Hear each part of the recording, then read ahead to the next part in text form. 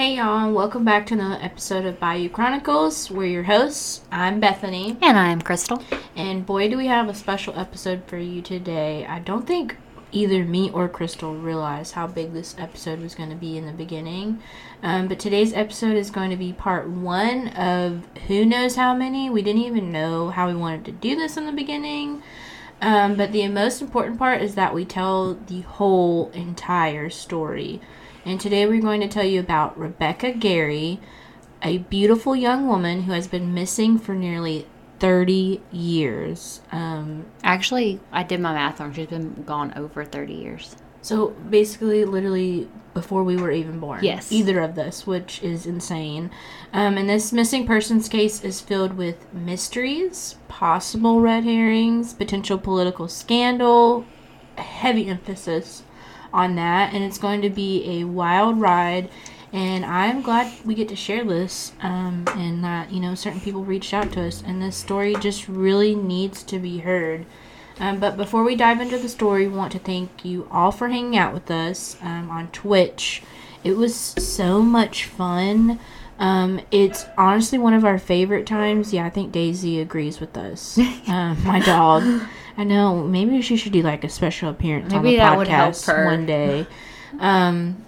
If you missed the Twitch stream, you missed a lot. We talked a lot. We got into like deep discussions, not necessarily heated. I felt like it was very good discussions.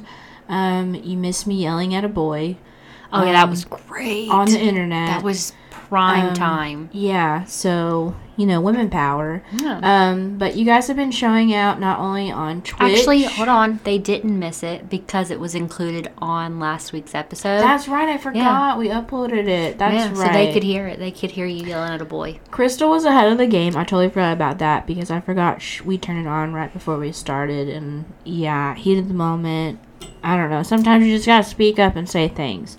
But thank you guys for hanging out with us on that stream, or whether you just listen to it usual for the week. And all of our other social medias. Our YouTube has been going crazy the past month. I keep messaging Crystal about it, and I know she checks our emails, and she literally responds to every comment that we get, whether it be good or bad, mostly bad. But it's very much appreciated, and we are so grateful. Just very quickly, as a reminder, we do have our Patreon set up if you want to take that support even further. Just there are little things that we would really like to add to the studio just to kind of make the quality of the podcast just a little bit better. And maybe we won't get those hate comments as much. Yes, because everybody that starts out has to have, millions of dollars worth of equipment. No, you don't. Okay? But you can find our socials and the link to our Patreon in the show notes. Crystal's really awesome, and she adds all the good links that you need in the show notes of every episode. Wherever you are listening, you can find them. And now I'm going to hand it over to Crystal. I've done enough, rambling, almost 4 minutes, so that she can get us started. Okie doke. So I'm going to give you just a little tiny bit of backstory before we dive in.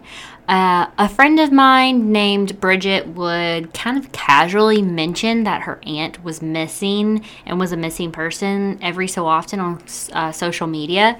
And I really had honestly not even met Bridget at this point. It was just one of those hey, I know of you, and I just happened to follow you on social media, and then I would see this. And I remember explicitly thinking, man, that's really sad. I can't imagine what it's like to have a missing family member that you know absolutely nothing about. And I was always interested in the story, but never really had the courage to reach out to this person who I really just did not really know. So over time, obviously, I do know her now, but earlier this summer, her and her family were able to get their hands on some police reports that would ultimately bring up more questions than it answered. A listener from another podcast that was done about her aunt's life was able to get some case files via the Freedom of Information Act. And in between the jumbled handwriting and half blacked out pages, there were new leads that friends and family of Rebecca, which is her aunt, are trying their hardest to figure out. So I would like to make a little side note here that we are trying to transcribe these pages for the family, as they're really, really hard to read. So if you're really good at deciphering like messy handwriting, please reach out. We would appreciate the help. Also, these case notes are like sections of the actual case file. They're not the full things. You can tell that there's missing pages. So if you know anybody in the Baton Rouge Police Department, if you are part of the Baton Rouge Police Department and you can figure out how to get your hands on the full case file, we're not going to tell you no. It is.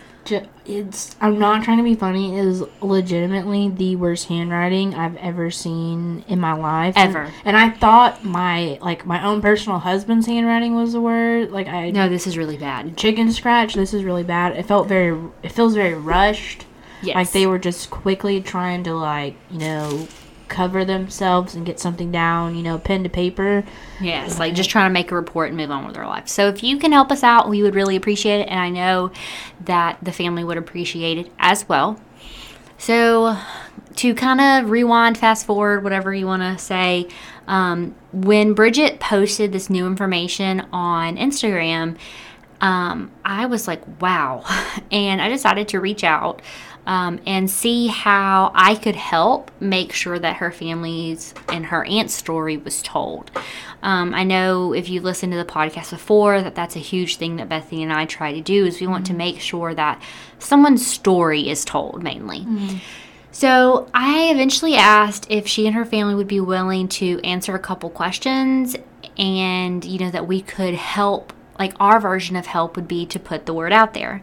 So one Sunday, Bridget's mom, Rebecca's sister, Joyce, sat down with Bethany and I at Rhino Coffee. And for like 3.5 hours, we just talked about her sister, their lives, everything that happened up until the point she went missing and after she went missing, and every single piece of evidence, and actually probably not every single piece of evidence, there's so much, but every single thing that she could think of, and every theory, and just so much information. So I feel like it was good for her.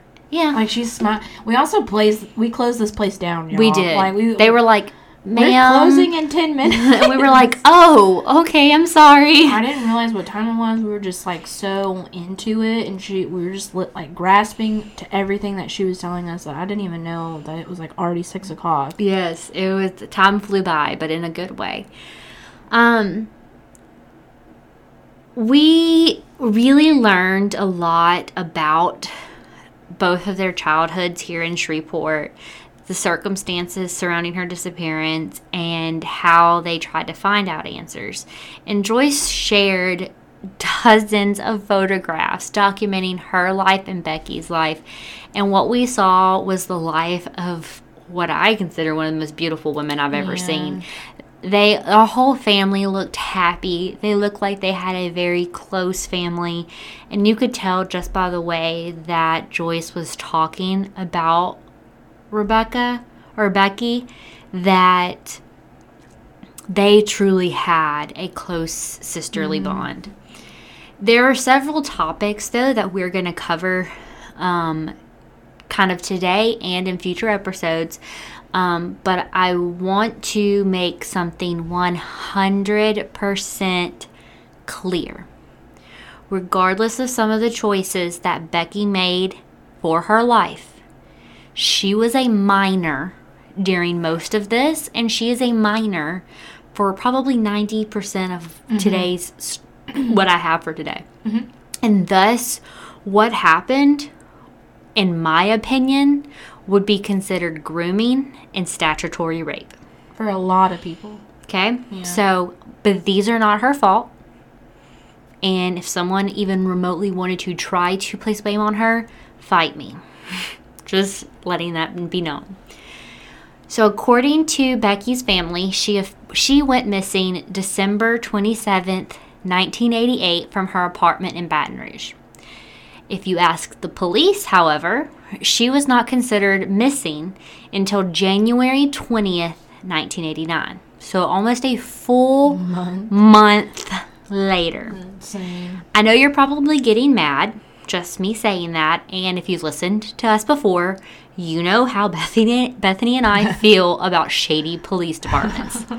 Like, go listen to episode 4, I think it is, and you'll see when the hatred for the shady police department started. The Shreveport well, yeah, police for really department. for the Shreveport police department. And this is about the same police department, just in the 80s. Yeah. Nothing's changed.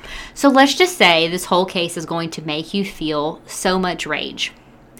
Rage for the justice system, because I consider the police part of the justice system, in my opinion, because it just, to me, makes sense, too. The whole system in general. Be prepared to feel rage. So just days before she went missing, she sent her 12-year-old daughter, Jamie, to stay with her mother while she finished some last-minute things and could join them here in Shreveport. Sadly, this would never happen, and when she called her sister Joyce on December 27th, it would be the last day that anyone would hear from her. Now, during the course of these episodes, I want to take you through her life and the events leading up to her going missing, but I also want to explore possible theories and discuss what we can do to help bring this family closure. Now, would I like to say that this case will be solved by us doing this?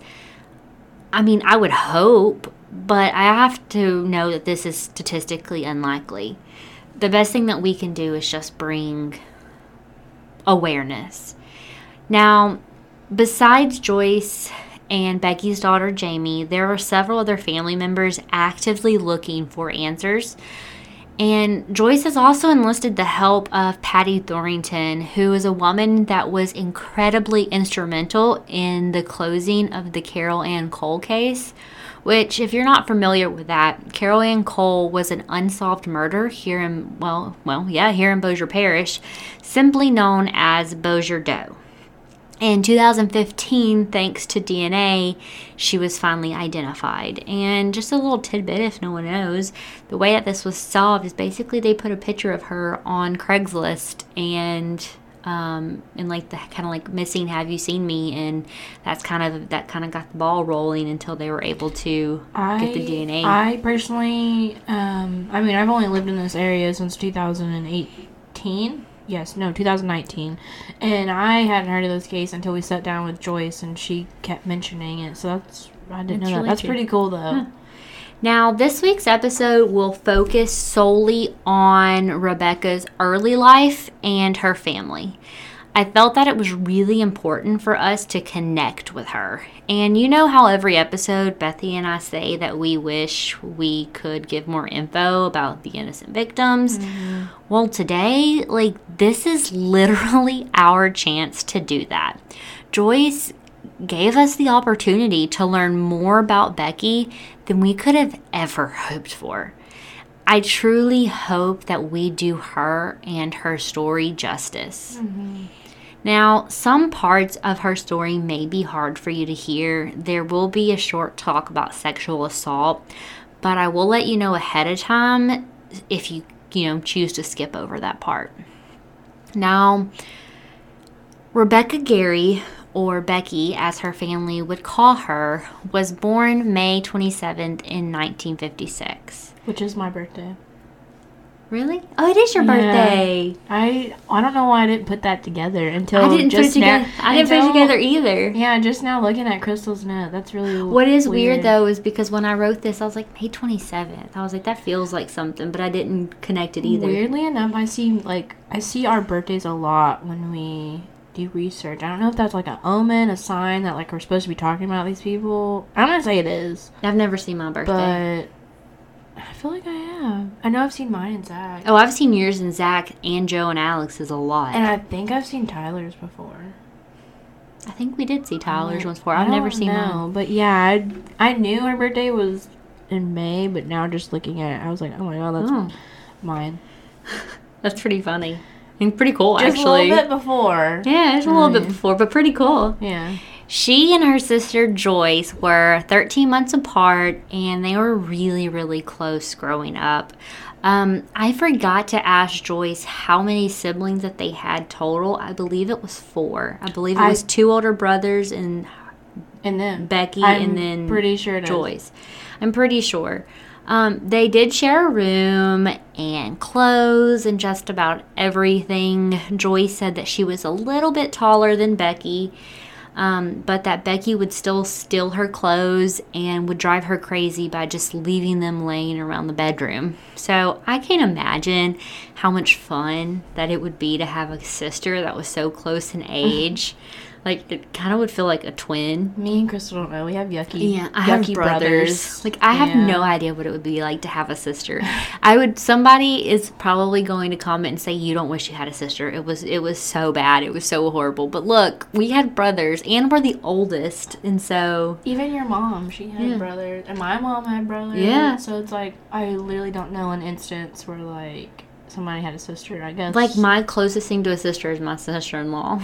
I mean, Zach has a sister, but, like, literally, she's the oldest in polar opposites. And see, she's also the oldest. So she gets what it feels like to be the oldest girl with a lot of boys. Yeah. Yeah, it's kind of annoying. It sounds magical being able to share clothes and have fun times. I know. And just have someone you can always talk to. Yeah. Oh, I would love that. Unfortunately, though, in 1956, not 1956, I'm so sorry. I did my dates wrong. 1980. Yeah? Huh? I did my days wrong, but I don't remember. I think it was 76. 76? No, I did my days wrong, but she was 7 years old. So I wrote my days wrong in my notes. But when she was 7 years old, Joyce and Becky's dad suddenly passed away. At this young age, this completely wrecked Becky's entire world. She thought her dad was going to come home from the hospital any day and, told her family that dad's going to come home. Dad's going to come home. When she realized that he was not going to be come home, Joyce remembers Becky telling their mom and just crying to her mom that she needed a dad and that her mom needed to go out and find her one.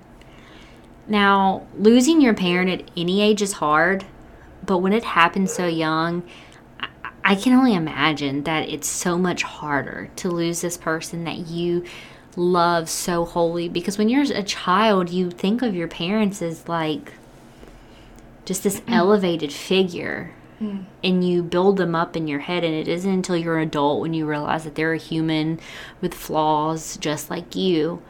But when you're a child, And that was sudden, too. Mm-hmm. Like, in some instances, you have, like, a little time to grieve ahead of time. Prepare. Yeah, I feel like that's how my mom handled it. But, like, if it was just, like, sudden and overnight and you're a child, no. I can't imagine. Now, Joyce did recall that Becky was interested in stuff like makeup and boys from an early age, like as like a preteen, so around like 8 or 9 is when she really started like wanting to experiment with makeup, wearing little training bras. Like polar opposite of that me. was not me at all. Ew, boys. Like, I don't think I even like ever admitted or told or even liked a boy until I was like 14. Oh, I was in middle school. Like, I was middle school about to be high school. Yeah, that's probably about when I was. I was like, until then, I was just like, absolutely not. Yeah, I got more important things. Yes, I had so much more important things to do. Now, Joyce was not into the same things. She was like us, but she still followed her sister around at times because, after all, it's your sister. Now, it wasn't long, though, before Becky started sneaking out of their house that was on Belmont to go to parties and meet up with boys. Now, Joyce did remind us that at this time, Becky was only about 12 years old when this started happening. Which, when she was telling us these stories, for some reason, like, I was just automatically assuming she was, like, a teenager. Old. Yeah, I was thinking, like, 16, 17. I was, too. It wasn't until she, like, gave us, like, actual, like, ages and, like, times and dates that we were like, really? But, like, I guess it's a different time. Yeah, different time. Different time. No judgment. I just, for some reason, I was thinking 16. Yeah. Now, sneaking out was something that Joyce only did once, and she sort of never do it again. After they went to a party one night that got a little bit crazy, led to them hiding behind a car, and she was like, yeah, I'm not doing this again. You can do this by yourself. Smart lady. Now, Joyce knew from the get-go that these boys that her sister were interested in were actually older men. Now, being boy crazy and liking older men is not a bad thing. But when those older men like you and you are a child, well, that's a problem. Yeah, 12. Now, it is here that I'm going to mention that it was kind of around this time that Becky would start to sneak out to meet up with members of the Shreveport Police Department for little midnight rendezvous. Ugh. So again, it's okay to be boy crazy and like older men, but when they like you and you are a child, And you're supposed to be a distinguished member of our community that's there's an issue. Serving and protecting. Yuck. There's an issue.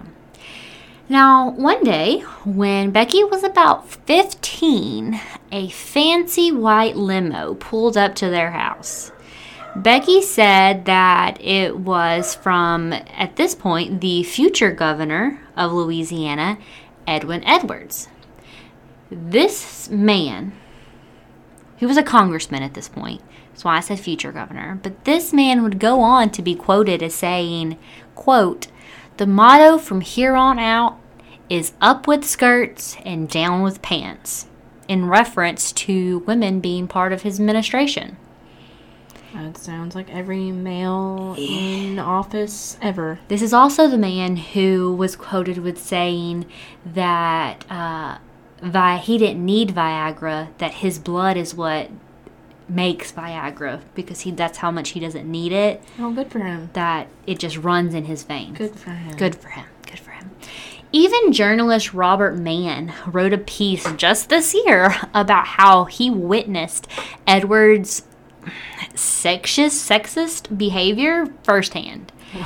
In 1983, he made the flight to Shreveport with Edwards with a woman that Edwards had picked up in Baton Rouge. I should note that this was not Becky, as he did mention that he saw this woman again in 1990 at another rally, and that was after Becky went missing. But with this particular woman, she traveled with him for a couple days, and then he didn't see her again until this rally again. So it was very common for him to pick up women and take them with him on the campaign trail. Amazing. Just what we while need. he was married. Just what we need. I feel like some people might be a little quick to judge and say, well, where is her mom? But you have to take a step back and really analyze and look at the situation. Her mom was raising several kids. She was overwhelmed, overworked, and honestly, have you ever in your life tried to stop a 15-year-old from doing what they want? Have you? Oh my god. Because it's pretty hard. I'm technically raising a 16-year-old right now, and I can tell you, they do what they want. You stopped raising them at like 12. And then after that, they're making all the decisions, and you just have to hope and pray you did a good job. And I'm not saying that her mom did not do a good job. I mean, she did a great job, in my opinion. She also lost a husband. She lost a husband. So, doing this solo, yeah. In my opinion, her mom did a fantastic job. And you cannot stop a 15-year-old from doing what they want. Look at Joyce. I mean, Joyce turned out look at the life she's great. created. She's an amazing woman. We had like a fantastic time sitting down. Talking with remember her. towards the end of our conversation, she even mentioned her brother checks on her mom twice a day. It makes all makes all her meals. Yeah. Like she raised a fantastic group of kids. Becky I'm included. I'm glad that Crystal included this, because we always have those people that are like, well, where is this? Where is that? Sometimes it's just like you can only you can lead them to the water, but you can't make them drink. Yeah. You know? And I just want to clarify that this is no one's fault except for the grown men who took part and the people who are responsible for her disappearance. That's it. Probably still work at the Shreveport Police Department today. The same ones that I have ranted on and will continue to, and I feel justified in my words that I've said. Now, a little background on Edward Edwards. He was a congressman, like I said, when he first met Becky. Joyce mentioned that Becky would tell her stories about meeting up with Edwards in different places when he came into town in Shreveport. And she was never really sure that she was completely telling the truth or not. Like, it was just like a story. Mm-hmm. Now, Edwards was not the only older man that Becky was involved with or claimed to be involved with. Now, you remember how we were talking about the Shreveport police?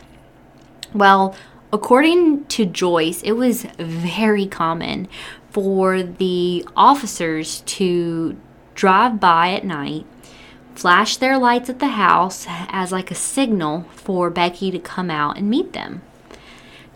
Joyce told us several stories that I can only describe as horrible excuses for the police. Named several, which I'm not going to name here because I feel like that is our point. I feel like Crystal picked my jaw up off the table a few times. It's like Joyce kept just like it was like she would remember a story and she would just start, and like me and Crystal by the end of the story like what? Well, we were like, there were several times when I re-listened to our audio recording of the interview that I would rewind and be like, hold, and you would hear us on there be like, hold up, wait, what? Because she was speed running through it. It was like a story that she's told so many times because like she's very much advocating for her sister, like still to this day, 30 years later. And to her, it was just another story, another memory she's told him. And me and Crystal were like, you can't just speed past what you just said. You cannot. No, slow down. It felt like a Lifetime movie. That's what I told Crystal when we left. I was like, some of this does not feel real, even though we 100% believe it. It's truth, but it was like, what were we just told? It was insane. Maybe later on in the podcast I will drop some names. At this point, I don't think that they're 100% important. Because most of the names just aren't important. Let's just say that. They're, to the best of my knowledge, everyone's name that I have been given in regards to the Shreveport Police Department are of course innocent until proven guilty, and for the most part does not seem like there's too big of a connection between anything with anyone specifically named, so really not important right now. Among the police, though, Becky would become known as Belmont Becky, which is very degrading to me. Number one, when she told me that, I was like, what piece of scum created that nickname? Yeah, when she told us this story. The absolute scum of the earth. Because she lived in a house on Belmont. And I'm sorry I just hit the microphone because I was literally talking with my hands and very angry at that whole thing. Oh, man. It was a name, though, that people called Becky for years. Joyce even told us about a job that she started working at several years after Becky went missing. And she was working there one day, and this lady just came up to her as a coworker and said, hey, isn't your sister Belmont Becky? Talk about the actual disrespect. I would have been fired. Joyce, she just seemed like such a sweet person. And I mean, we only met her this one day, but like you could see the hurt in her eyes telling the story, and it's been 30 years. And I just don't understand it. I was so shocked. This was one of the stories I was like, that cannot. Yeah, like someone literally just came up to you and said, hey, isn't your sister Belmont Becky? Like, your sister's been missing 30 years and you're still using these disrespectful, like... names. Why couldn't you just say, aren't you Becky's sister? Yeah. And Joyce could have been like, yes, I am. Like, I don't know. Yes, it was very disrespectful. I do want to reiterate, though, that everything that we've told you about that's happened prior to this happened while she was still a minor. So I'm going to give your little trigger warning right here officially. So if you want to skip ahead a couple minutes, I probably shouldn't be talking about this for longer than 2 minutes, but if you want to skip ahead a couple minutes, now would be your time. This story is not ours to fully share, but Joyce even told us about the rape of a friend committed by the police in the room right next to her one night when they thought that Becky was not coming out. Long story short, Becky was out, but a friend of theirs was staying over. Mm-hmm. And Joyce was in her room. This friend was in the other. And Joyce saw the lights from the police cars outside flash and knew that the police officers would be coming into her house. So at this point, she got up, locked her door, locked her window, and it wasn't soon after that these men came into the house, tried her door and found it locked, and then moved on to the next room. And I know this seems a little off topic, but what I'm really trying to get you to understand is that these men were truly awful. And Joyce even told us that they never even reported this because she said, who would we report it to? Those were her exact words. Who would I report this to? She's like, am I going to call and say, hey, there's been a sexual assault, and they assign the case to the same men who just committed it? Mm-hmm. And they were already picking up Becky, too. Yeah. So do you not see the underlying level of corruption and that there was no way to win this? No way to win this. Now, at some point in her teens, Joyce couldn't really remember the exact time, but Becky ended up being sent for mental health treatment. And the reasoning behind this was that apparently they saw her attraction to older men as a major mental health problem, and they actually committed her for a short time. Now, I know that my opinion might not be a popular one on this topic, but I can't help but wonder if this ultimately did more harm than good. Oh, back in the 60s, much more, because we've talked... Well, this would probably been... like the 70s, early 70s. Yeah. I mean, because me and Crystal have talked about this a lot, and I think I talked about it on one of my episodes. A lot of the time in mental health institutions, if you came in for any type of thing, and you are a woman specifically, they automatically thought you had, like, schizophrenia or something like that. I mean, but, like, this is not a shocker. Some people like older men. And that's okay. That doesn't mean anything. Actually, strangely enough, this is completely off topic, and I apologize, but Tyler's therapist told us something the other day that I thought was quite enlightening.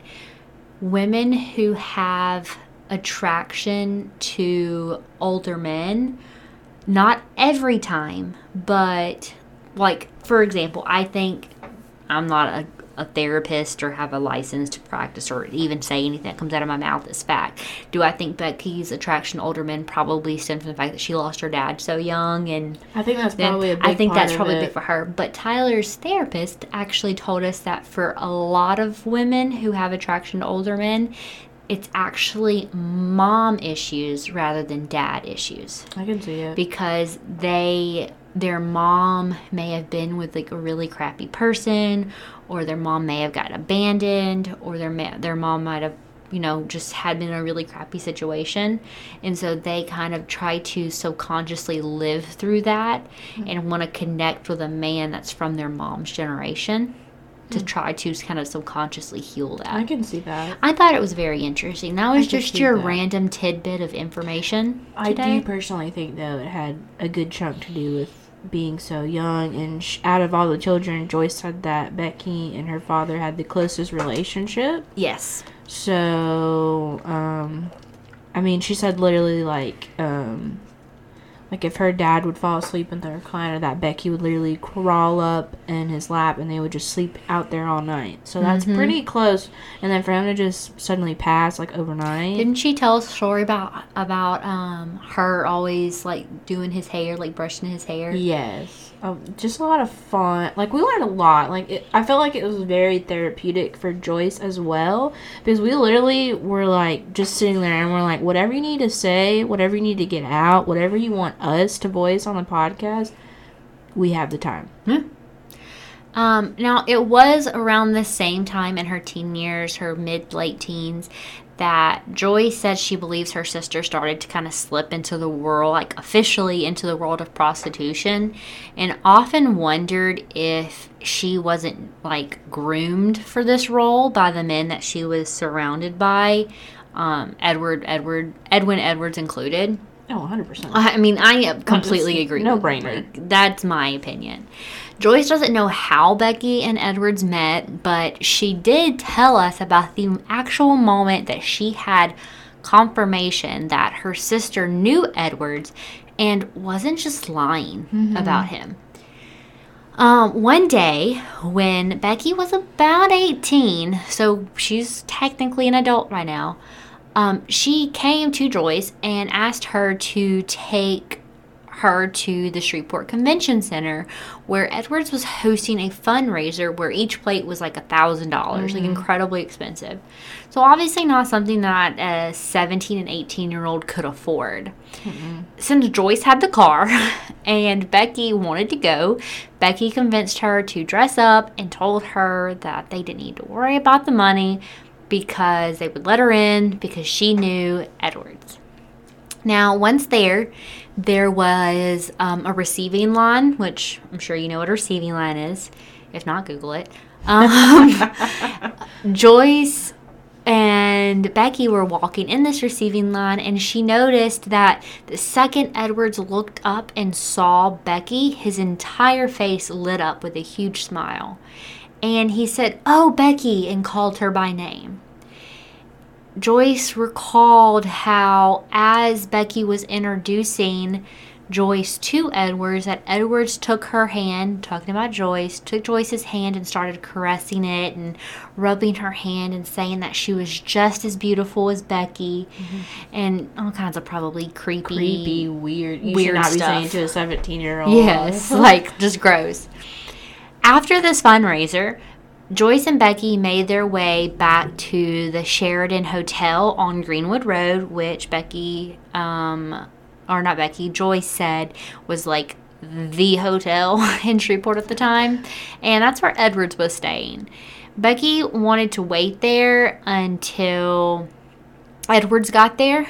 And while they waited, the girls drank with some of Edwards' bodyguards, who Joyce recalled as all of them knowing Becky and knowing her by name.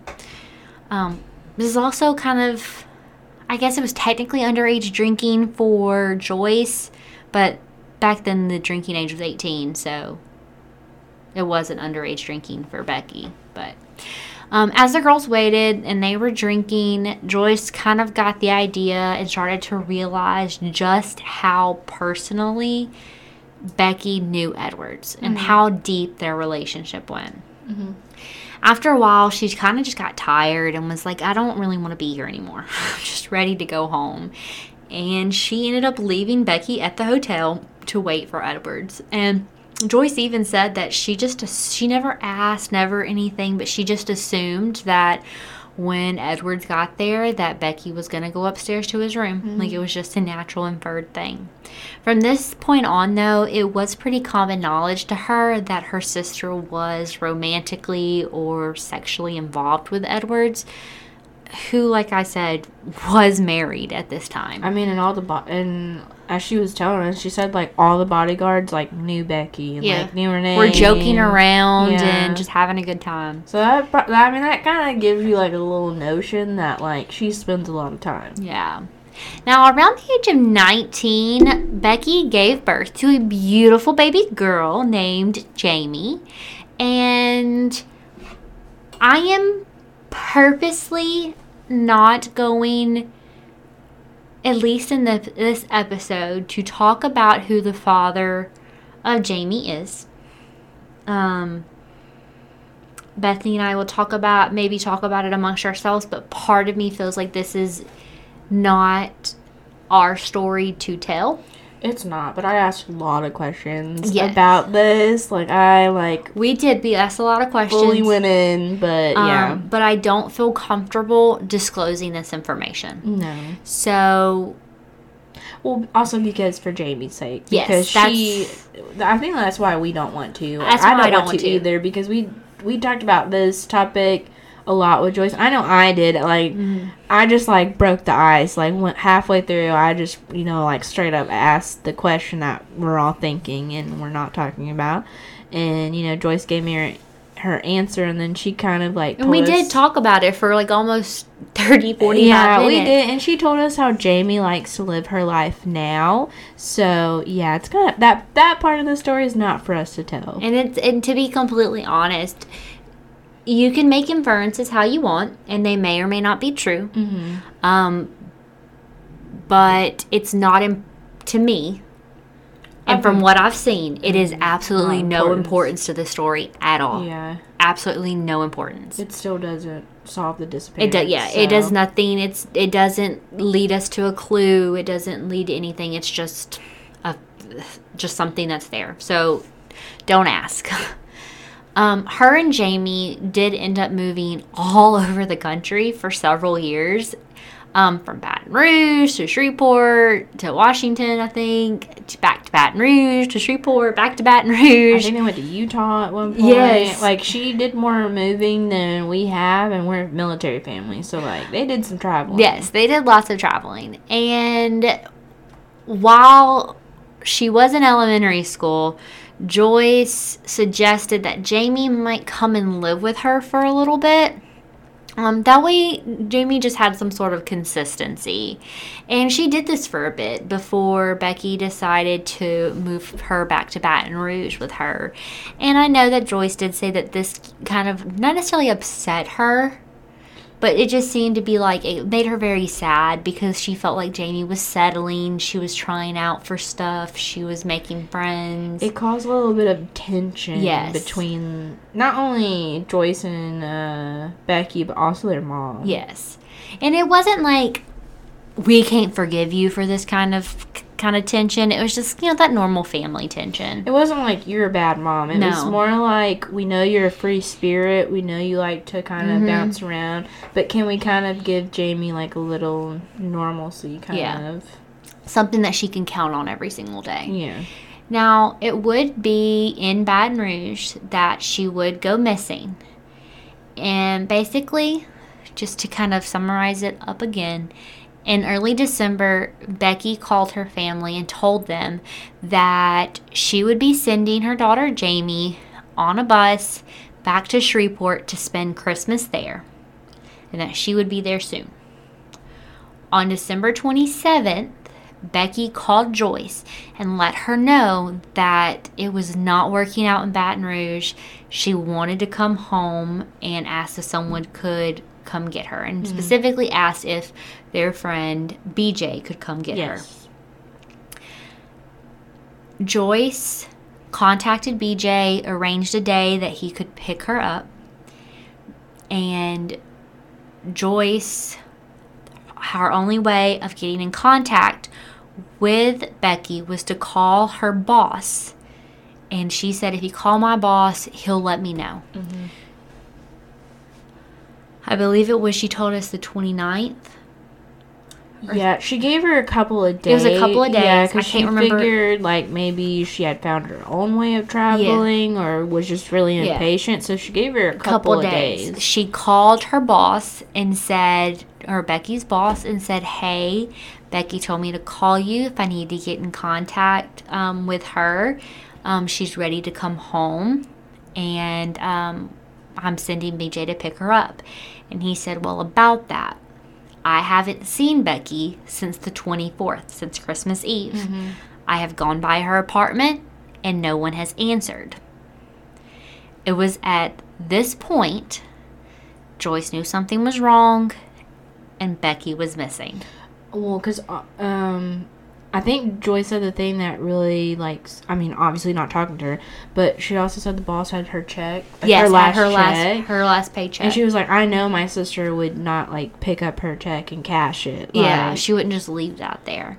So that's pretty much where I am going to end today's episode. I know it probably feels like a weird spot because we're really kind of just like ramping up into the story, but I promise next episode we'll dive even more into the events leading up to Becky going missing and the aftermath and different theories. But I felt like I wanted to spend a lot of time really talking about who Becky was, and I'm going to continue to do that over, the next couple weeks. But I really want to take this opportunity, though, to thank Joyce and Bridget for talking with us, giving us a glimpse into Becky's life, and I truly hope that this and future episodes brings more awareness to this case. For our listeners out there, though, pictures of Becky will be up on social media, so please take a look.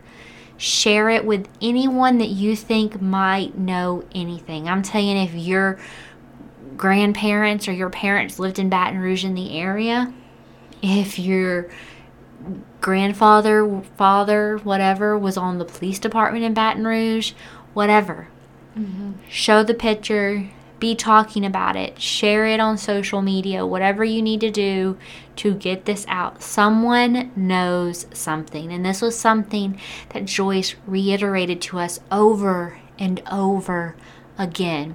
Someone knows something. because people don't just vanish without a trace. Someone knows something.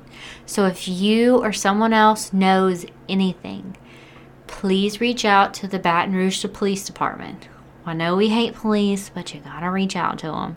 You can't solve cases by yourself. You have to go through the legal channels. Or if you're not comfortable, you can reach out to us. And we'll do it for you. But again, want to thank Joyce for taking the time to talk with us. It really meant the world for us to be able to listen to Becky's story. I know that Bethany and I have not quit talking about it since then and talking about her life.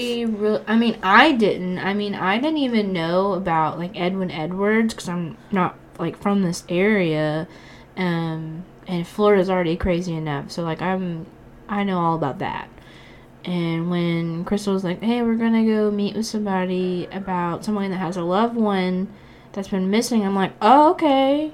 And then when like we sat down with Joyce and like I heard the full story, I was like, "Crystal, this is way bigger than I was thinking." And here we are. Yeah. Episode 1 of it. So I don't know if this is going to just kind of fill one of our spots, like our paranormal conspiracy theory spots every month. It might fill 2 spots a month. I'm not really 100% sure. I honestly can tell you guys it's probably going to be something that when I can write it, I will just get it out. Because there's so much information. Yes, it's a lot of information. I'm also going through this information as well. Like I said, Joyce has several people working on this on the back end for her and with her as well. So there's a lot of people, a lot of hands in this. So we want to kind of be very cognizant of that as well too. But in the meantime, I truly thank you guys for listening to today's episode. Stay tuned. I promise this story just keeps getting crazier and crazier, and I want you to hear every step and everything about the life of Becky Gary. But that is all for today. I hope you guys have a fantastic week. I hope you are just kind to everyone that you meet, and I hope you do something nice. Yes, we for need someone it right now. Go out of your way to be nice. I promise you. Just as much as it'll make you feel good, it'll make the person that you're kind to feel even better. So, have a good one and good night, guys. Bye.